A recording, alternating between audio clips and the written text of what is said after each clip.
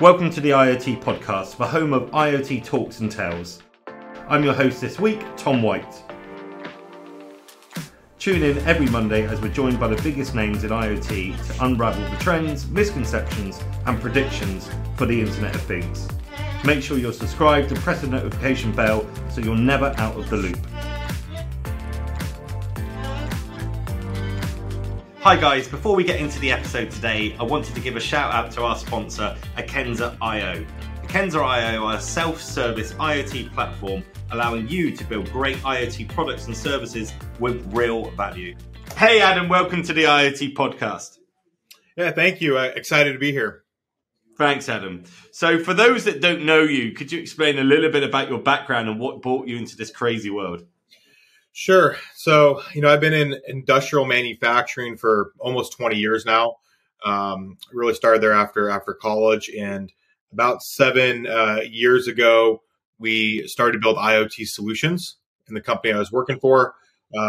We spun that out to its own separate company, where we focus on the OEM, people that build the machines. We focus off highway, so outside the factory walls. And it's really about just taking that machine data and able to provide that back to the business and the human data to help run that machine more efficiently. So, we work with primarily small and medium-sized businesses. So, not the big green iron and yellow iron you see out there, everyone right underneath them. It's a lot of fun. So what do you mean for especially for our listeners, Adam, with electrification in industrials? What does that specifically mean? Yeah, so it's all over the map, right? So when we look at electrification into off-highway machines, you might have machines that are going 100% electric, right? Mm. So you could take, let's say, a port, for example, and they're running electric lifts everywhere and electric cars.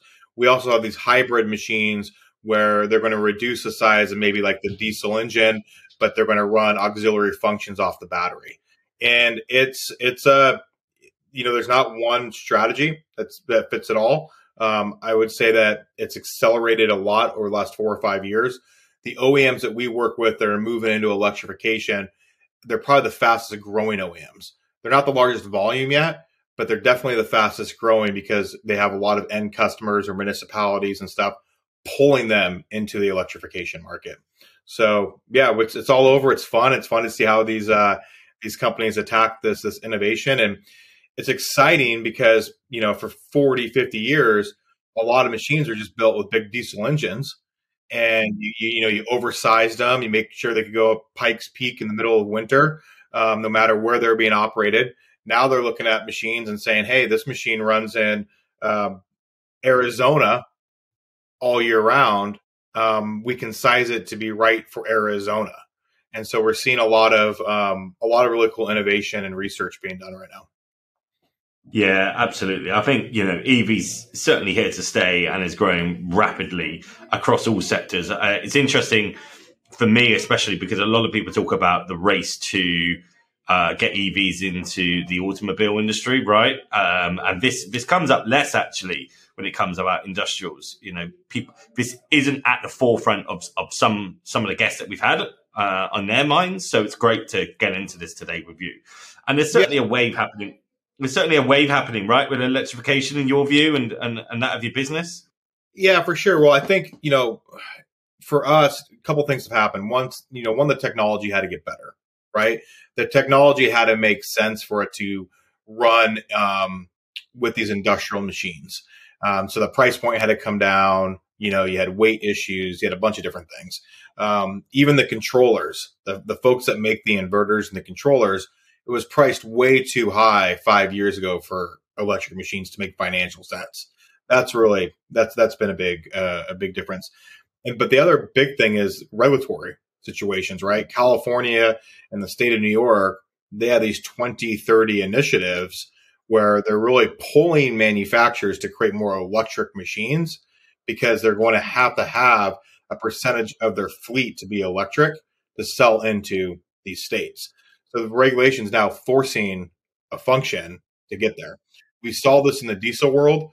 They had tier 4 engines, stage 5 engines, where they put a lot of treatment after treatment into the engines, made it really costly, made it run more efficiently. You weren't going to do that until they said you had to do it, right? It didn't make business sense. So we are seeing this force multiplier from the regulatory agencies, and we're seeing a lot of industries out there, organizations now that are building their roadmaps to that 2030 guideline. So it's creating the momentum, I think, that's going to be necessary for this to be ultimately a success out there. Yeah, yeah, and I think it's generally it's a positive thing, right? There's some naysayers out there in the market about are we robbing Peter to pay Paul with the energy? Some conspiracy theorists talking around shutting down machines and the government being able to shut down an electrified machine quicker than they could a diesel engine machine, right? If they needed to. But I think ultimately we're doing this for the good of the planet. We're doing this for the good of where we are. And it's timely because it should have happened years ago. So I think this date of 2030 is quite a punchy date, actually. It's the right date. But I hope that we can get there, and I hope that we get there by the time set, and it isn't pushed to the right. Do you know what I mean? Yep. What are your thoughts on that? Because some people talk about this 2030 date is not being realistic, or it going to be put back in different parts of the world. What's your view? Yeah, I think it's going to be a mixed bag, right? I think that you are going to see some of it pushed back, but there is a tremendous amount of innovation that's happening in the industry. There's a lot of resources that are being put in at these manufacturers. The technology, there's so much more companies that were startups that have scaled, that have partnered with like the automotives that are now into off-highway. In the fluid power world, the manufacturing world, the really big four players out there of supply companies are making major acquisitions into electrification technology or partnerships. I think that's all a real positive sign. Where I maybe be a little bearish is I'm not sure we're going to have the infrastructure set up to run all of these electric machines out there. I was actually down in Boise this last weekend talking with a construction company that builds massive infrastructure projects for Idaho. And just to get the network switching gear for the power stations is a 14-month lead time. So, wow. And if you're going to see this big demand come, is the supply going to be able to keep up with it, right? And so I don't know. I mean, I would say that's pretty bullish. And then, the other thing too is, if you look at what's happening with like rolling blackouts, like in California and stuff like that, and they have to tell Tesla owners to keep their cars turned off. What's the grid? How's it going to impact the grid when we have, 300,000 electric machines or 3 million electric machines, all trying to do work in North America? Will our grid be able to handle that? I know it sounds really good on messaging and on paper, but the reality is every summer, states like California are telling their residents not to charge their Teslas at certain points of the day. I don't know if you tell a construction project not to run their machines or don't run your street sweepers or the case. So I think there's some challenges, right? For sure. Yeah. And I think that's an interesting thing to get onto, actually, because we see that a lot here in Europe, right? We see that the product is pretty good.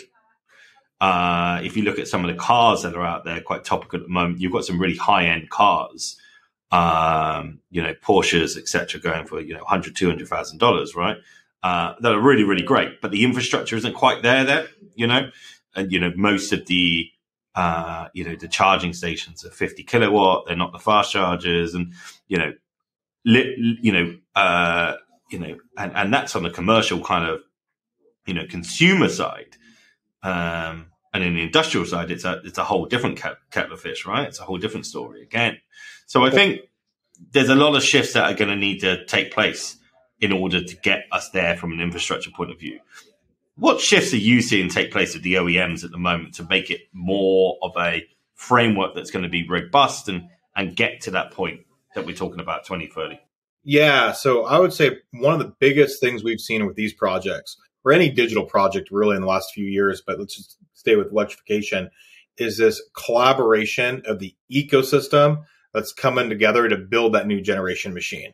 So, if you look at connectivity, you look at the cloud, you look at IoT enabled solutions, all those stuff, they're rolling out their new machines for the first time in the field at some type of volume of production, right?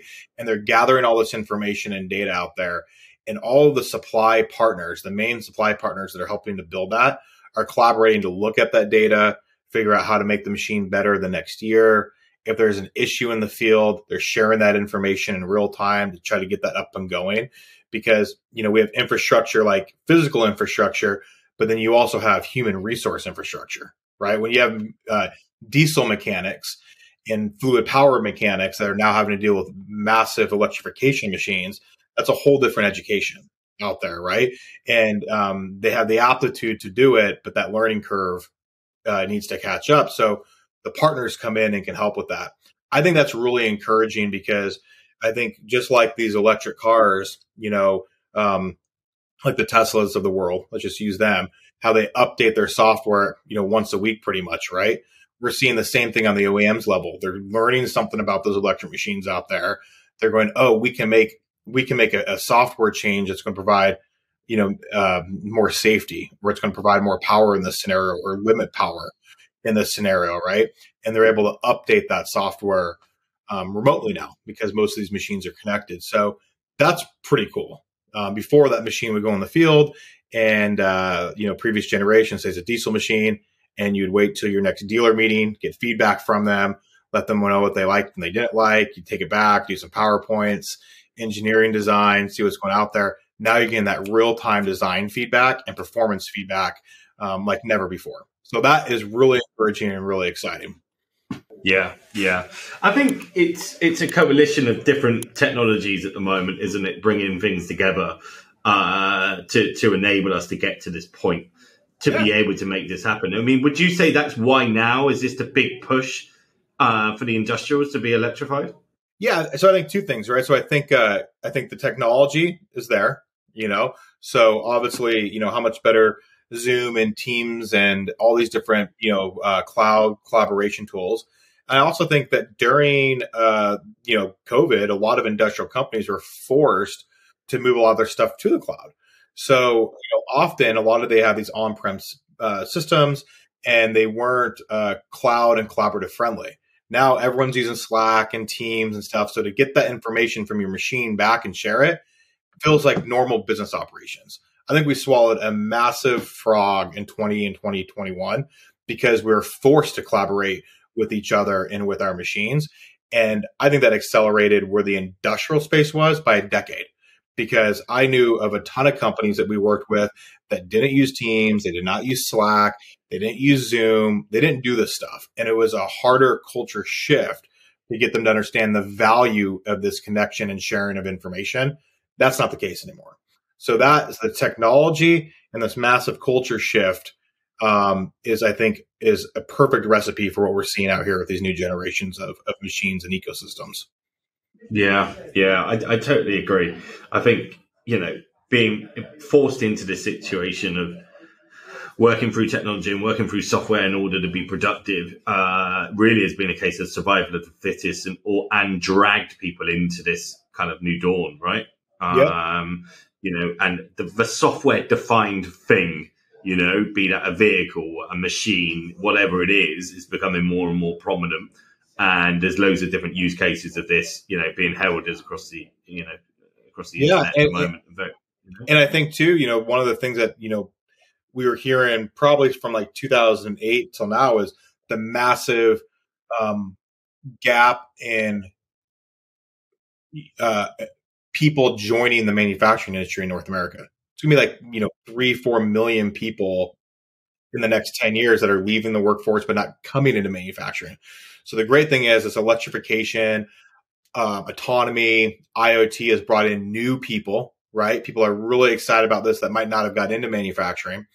And then to your point, they're trying to figure out how to run more efficient business processes, how to service the machines better, because they know they're not going to have the same, human resources that we've experienced for the last 50 years. So how do you make up that gap, right? How do you become smarter with what you're doing as a company? And so that's really exciting as well, because, again, you can't do that in a silo. You got to do that as a connected ecosystem. And it's a fun time. And there's a lot of, like I said, a lot of innovation that's happening. And it's probably the most exciting that manufacturer's been in a really, really long time. Yeah, absolutely. In terms of kind of the most prominent use cases that you're seeing at the moment, what do they look like? And also, what are the coolest kind of electrification and IoT use cases that you've seen and worked on as a business? Yeah. So I'd say the most prominent I'm seeing is around stuff like street sweeping, right? So Okay. it's interesting, the customer for a street sweeper are the residents of a city. And so, cities are really saying, how can we make our residents happier? And they're looking at these electric street sweepers. So when they're street sweeping your streets at 3 a.m, they're not waking you up in your condo or your apartment, right? I think that's really great because it's creating a better environment that people live in, right? Looking at that. So that's very prominent out there. A lot of municipalities have that requirement now. The other piece is ports. Around the ports, a lot of electrification around the ports. I think it's probably the largest use case for private 5G networks right now is ports around electrification and autonomous vehicles. So we see a major growth with that. One of the coolest electrification applications that we've been part of and that's out there for the industry is a cement trowel. So like the thing that polishes cement, and you can ride on top of it. We have a customer of ours that didn't want to get into a larger diesel engine because if they got into a larger diesel engine, it was going to add extra weight to that trowel, which was going to change the performance of how they did that concrete. So they looked at doing a hybrid option. So they moved to a smaller engine. They went from over 100 horsepower down to about 65. They put battery packs in there for the major functions. It became a hybrid type machine. And when they went out there, a few things happened that really caught them by surprise. One was the instant torque from the blade was like that. So you have these big 12-foot blades. They went from a 10-foot blade, the largest blade, to a 12-foot blade because they had that instant torque from the battery and the inverters, right? Which was game-changing for the industry. And then they had better control and a better quality product on the finish of their concrete. And so it cost them less money, ultimately, at the end of the day, to build the machine, reduce the weight of their machine, and it provided higher productivity with a longer blade and a better finish at the end. And I think that's really cool. And then what this company did was they went out there and they wrapped up some IP around it, and they start to offer their cement trowels as generators to organizations like FEMA, where when a storm comes and those cement trowels are available, they can offer them to first responders as a power gen system, right? And so it was really cool that it took this technology and create a whole new use for it as well. Yeah, pretty neat though when it's when you get to see it in action. Yeah, I can imagine. Wow, it's crazy, really, right? The amount of different use cases and some that you just can't really imagine in this industry. It's funny you should say around ports, right? Because one of the biggest examples of a digital twin here in Europe, in the early days of digital twins on large scale, was the port of Rotterdam. Oh. And it's really interesting how, ports seem to be at the forefront of this. You just wouldn't think it because from a consumer point of view, maybe you don't have that much interaction, but you're talking about electrification of ports, and there's massive cases of DTs in ports, and it's just like, wow, okay, these things are really at the cutting edge of progression when it comes to Industry 4.0 and that whole movement. So it's really curious that you should say that. It's interesting as well because you mentioned some of the challenges again of going hybrid to reduce the cost from this cement trowel. Because I would imagine there's quite a few challenges that some would know and that some people wouldn't know until they were in it. What are some of the most prominent things that people have when it comes to electrification? Yeah, I would say, what we see all the time is definitely battery management, right? Even though there's battery management systems out there, they still don't plug and play. You're doing a lot of engineering to figure that out for, for your cycles, for your workload, for your case. I think just the battery supply, battery partnership is different. It's especially different for companies that supply the components to these machines. How you store those batteries, how you handle those batteries, how you package them together, all that stuff is a real big deal. You're dealing with a lot of new EMAGs out there, right? Electromagnetic circuits. That it's a different type of noise that you're looking at. So in our industry, we'd always joke around that you were really excited when your customer had an electrical engineer. They never had a software engineer on staff. That was like it, right? Software was in the IT department to keep the business up and running. They weren't building new product. That shift is big now, right? So either you're going to do that yourself or you're going to partner with partners to do it, because now you are going to be talking about software programmers. You are going to be talking about more, electrical circuit experts, right? So that's a shift from a diesel engine driven, machine to this electric machine. And then I think the other big thing is, how do you service it when it's in the field? You imagine your entire ecosystem knows your machines on the diesel or gas engine type scenario. Now you're offering hybrid, you're offering all this stuff, and they might not be up to speed on how to service that, right? They might not even be even like, we did a garbage truck company one time and added all this new technology with a partner. And one of the big things that the garbage truck company said was, don't change our cap. You can bring in all the new technology, but that operator at the end of the day is going to be using that joystick and using that screen 8 hours a day. And if you make too big of a change, they're not going to like it, right? And so all this new technology, you have all these people out there that could become, a real hurdle for adoption, right? Or bad customer retention. So it's got challenges. It's not going to be just go, but there's a lot of benefits with it too, because with that, as you get a more electrified machine and you have connectivity, you can do a lot more, over the air support, right? We call it the virtual technician. You have a lot more information than you did on just, an iron type machine. So there's trade-offs, right? But it's not going to be just peachy the whole way. You're definitely have to overcome those hurdles. Make sure you have the right partners put into place to help you overcome those hurdles.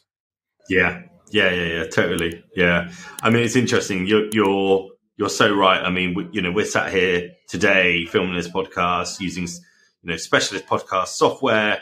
We're very software astute individuals, but there's a ton of companies out there that just wouldn't understand it, right?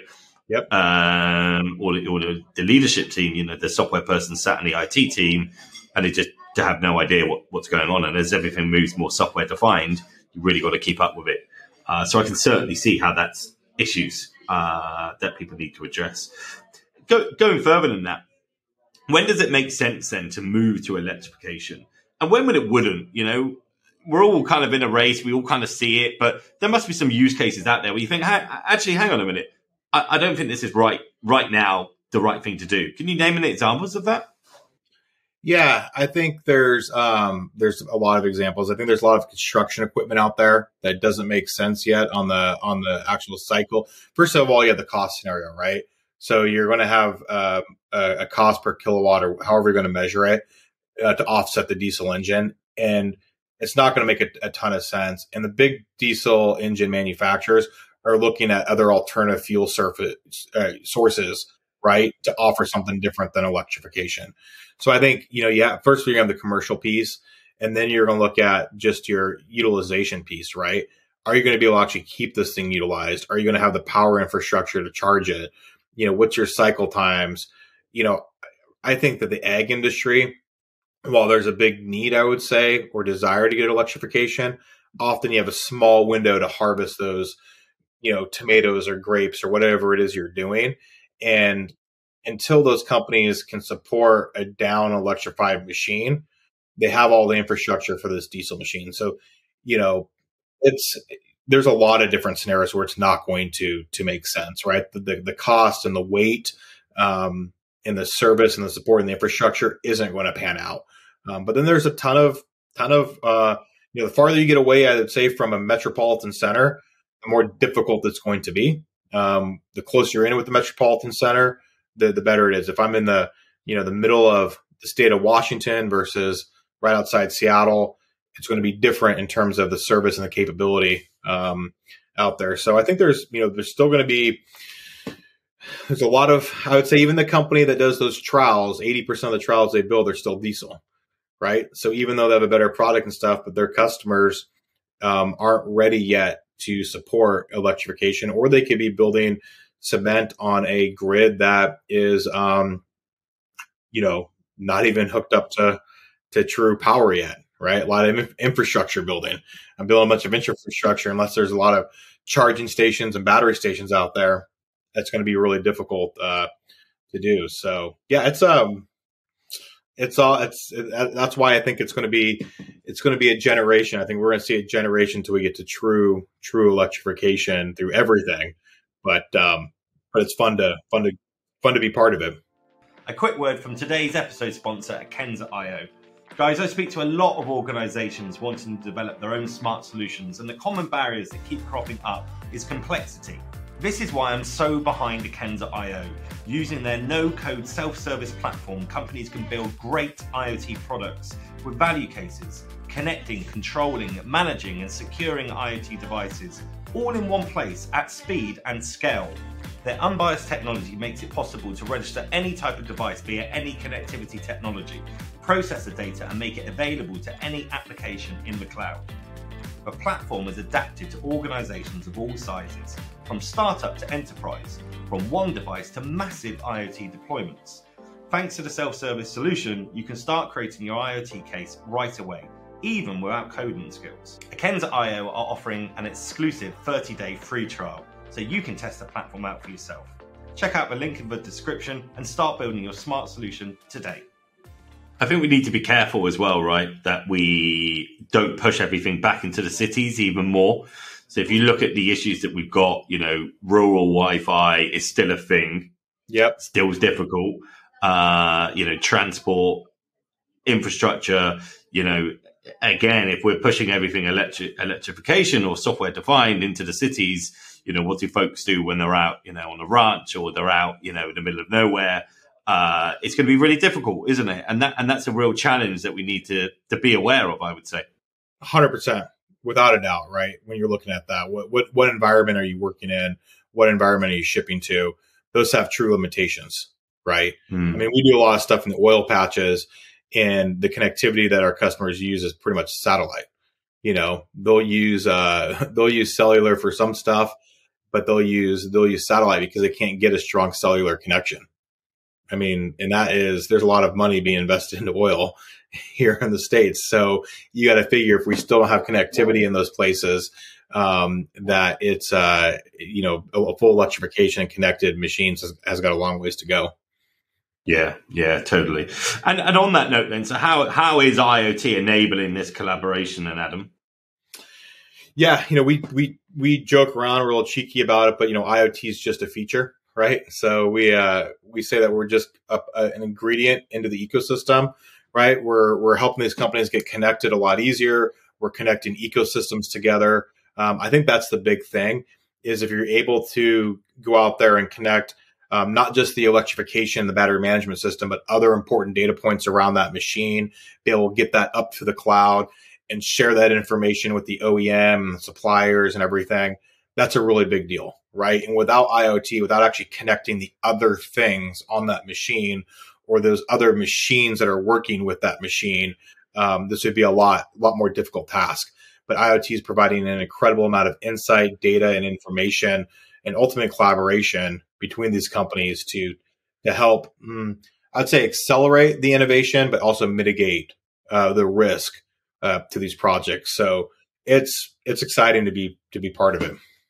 Yeah, it's nice to hear you talk about IoT being a small part of product and offering, because I like the idea of that. I've always had the idea and the notion that, IoT will become as synonymous to the internet, what the internet was when people called it the World Wide Web, right? Yep. And it's the conduit, it's the connector, it's the enabler to get things moving, to get us onto the next level. And it's really great to hear that and to see you talk about that. Adam, what advice would you give to companies looking to implement IoT in their industrial electrification processes? And what should they keep in mind to ensure a successful implementation? Yeah, that's a great question. So I do think it really does start with, who you're going to partner with, right? There's a lot of different types of partners out there and how your company likes to work with different partners. Because I think what we've seen is the most successful projects, there's very strong partnerships between all involved, from the hardware suppliers, the IoT suppliers, to the OEMs, to whomever. The other piece is you do have to have, we've seen the biggest success knows when, to steal a great quote, start with the end in mind, right? Start with, when is your project's first production release going to be, and mapping out a plan with all the tasks going back. Those are tasks internally as well as externally, so you know where you are. Making sure you're identifying the value drivers that are going along that, both internal and external. And the other piece is, our most successful companies have a true IoT product manager or business leader on staff. They're folks that is what they're identified to, because they know this is changing the way they're going to build the machines, service the machines, operate the machines, and their end users ultimately consume the machines, right? And so that piece, it used to be another job, duty for someone else.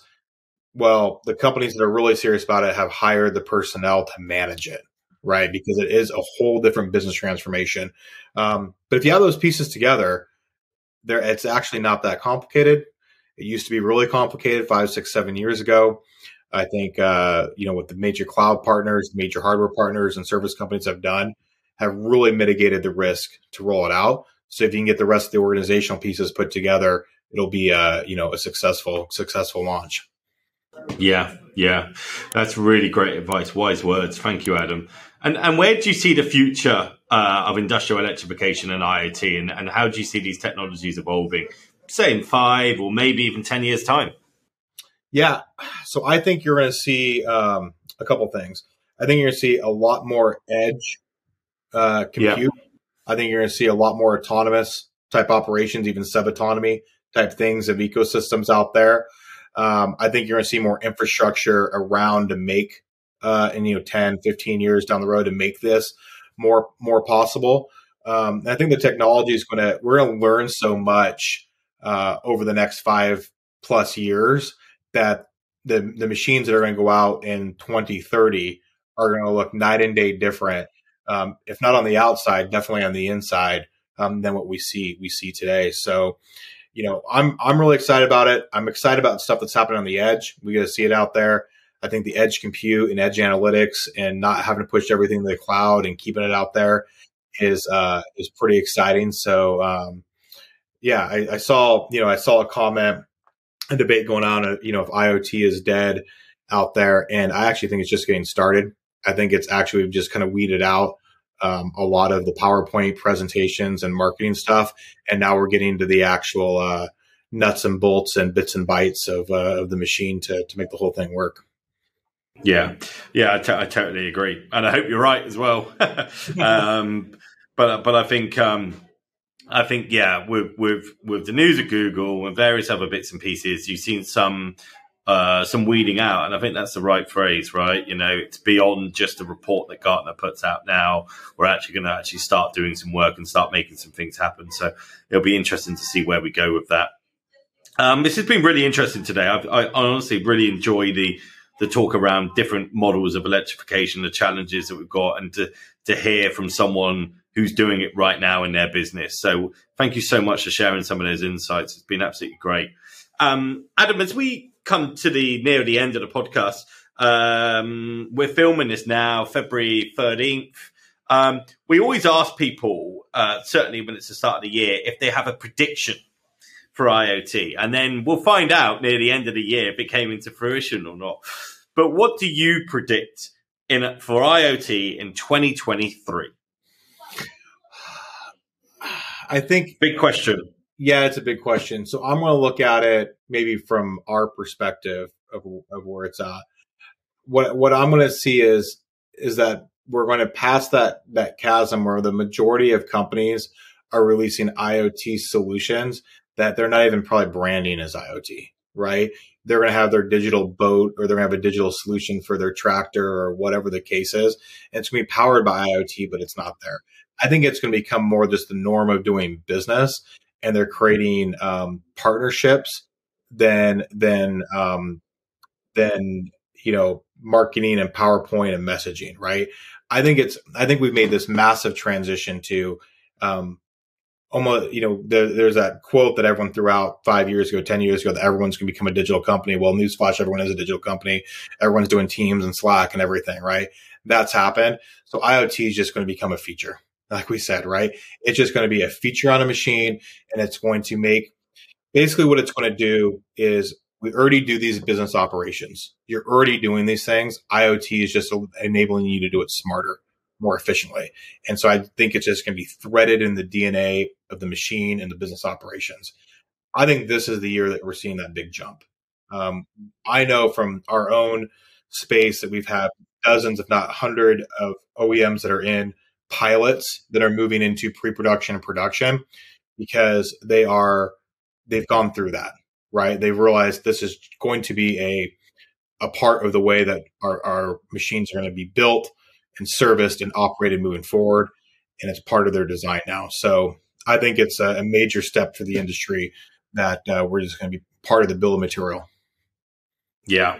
And that would be a success, right? If we got to that point, that would absolutely be a success. Amazing. We've got some quick fire questions for you, Adam. This is my favorite part of the show, the quick fire questions. Because you had always very different answers. The first one's actually quite a nice question. So, what advice would you give to someone starting a career in IoT? Yeah, I try to get into the business development sell side, because I think it is so exciting to understand that piece of businesses, and also where they want to go as a company. And I think it's going to be massive transformation. The technology and suppliers are there. You don't have to be scared about it anymore. Really get to understand your customer's business, the industry's business, their needs, their pain, and help them get there. I think it's probably one of the most exciting places to be there. I completely agree. If you look at most CEOs in a business, chances are they come from a commercial background and a sales background. I think it's one of the greatest gifts that you can have, to be able to communicate with someone, to engage, and to provide a level of service to someone. So I totally agree. And instead of me harping on about this for ages, I'll move on to the next question. But thank you for answering in that way. What's your favorite app outside of work, Adam? Favorite app probably my Birdies app when I golf in the summer. Oh, nice. It definitely helps me figure out where I am on the course, and I don't know if that's good or bad, but that's probably my favorite app. Other than that, I spend probably too much time on Twitter reading stuff, and it's probably Netflix when I travel. I'm probably on Netflix quite a bit on the airplanes and stuff. Okay. Yeah. Well, some changes in store for Netflix this year, with Reed stepping down as co-CEO, and various privacy rights and things changing. So it'll be interesting to see what happens there. So this answers probably my next question. So my next question was going to be your favorite hobby, but I guess you're going to say golf. Yeah, I'd say, golf. Golf's definitely, golf is something that I can go out to, and if you care about how you're going to score, at least how you're going to play, you're not going to be on your phone. And so I'm not checking Slack. I'm not checking emails. I get a few hours to kind of decompress, right? So it's definitely my favorite hobby to do when able to here in the Pacific Northwest. Yeah, I get it. And favorite book? Favorite book. So Capitalism in America was probably my favorite book that I've read. It's very interesting to read about how we were the first country to be able to provide personal IP to the person rather than the company, how that spawned innovation, the good and the bad through it. Is actually by Greenspan. I'm pretty sure he had a co-author. It's a phenomenal read for anyone that hasn't read it. It's really interesting to hear about the story of capitalism in America. I'm going to get it. Thank you. I appreciate that. Adam, it's been great having you on the IoT podcast. Honestly, really, really enjoyed it. Thank you for your patience and for aligning calendars to get you onto the show. And as the time as we're recording this today, it's the day of our relaunch with our new website, new branding. So very timely. Congratulations on that. Thanks for having me on. All right. Thanks, Adam. You take care. Thanks. Before we go, I wanted to thank today's episode sponsor, Akenza.io. Don't forget to check out the link in the description and gain access to a 30-day free trial of their self-service platform. Thanks for tuning in to the IoT podcast. Don't forget to subscribe on whatever platform you're on. See you next week for more IoT talks and tales.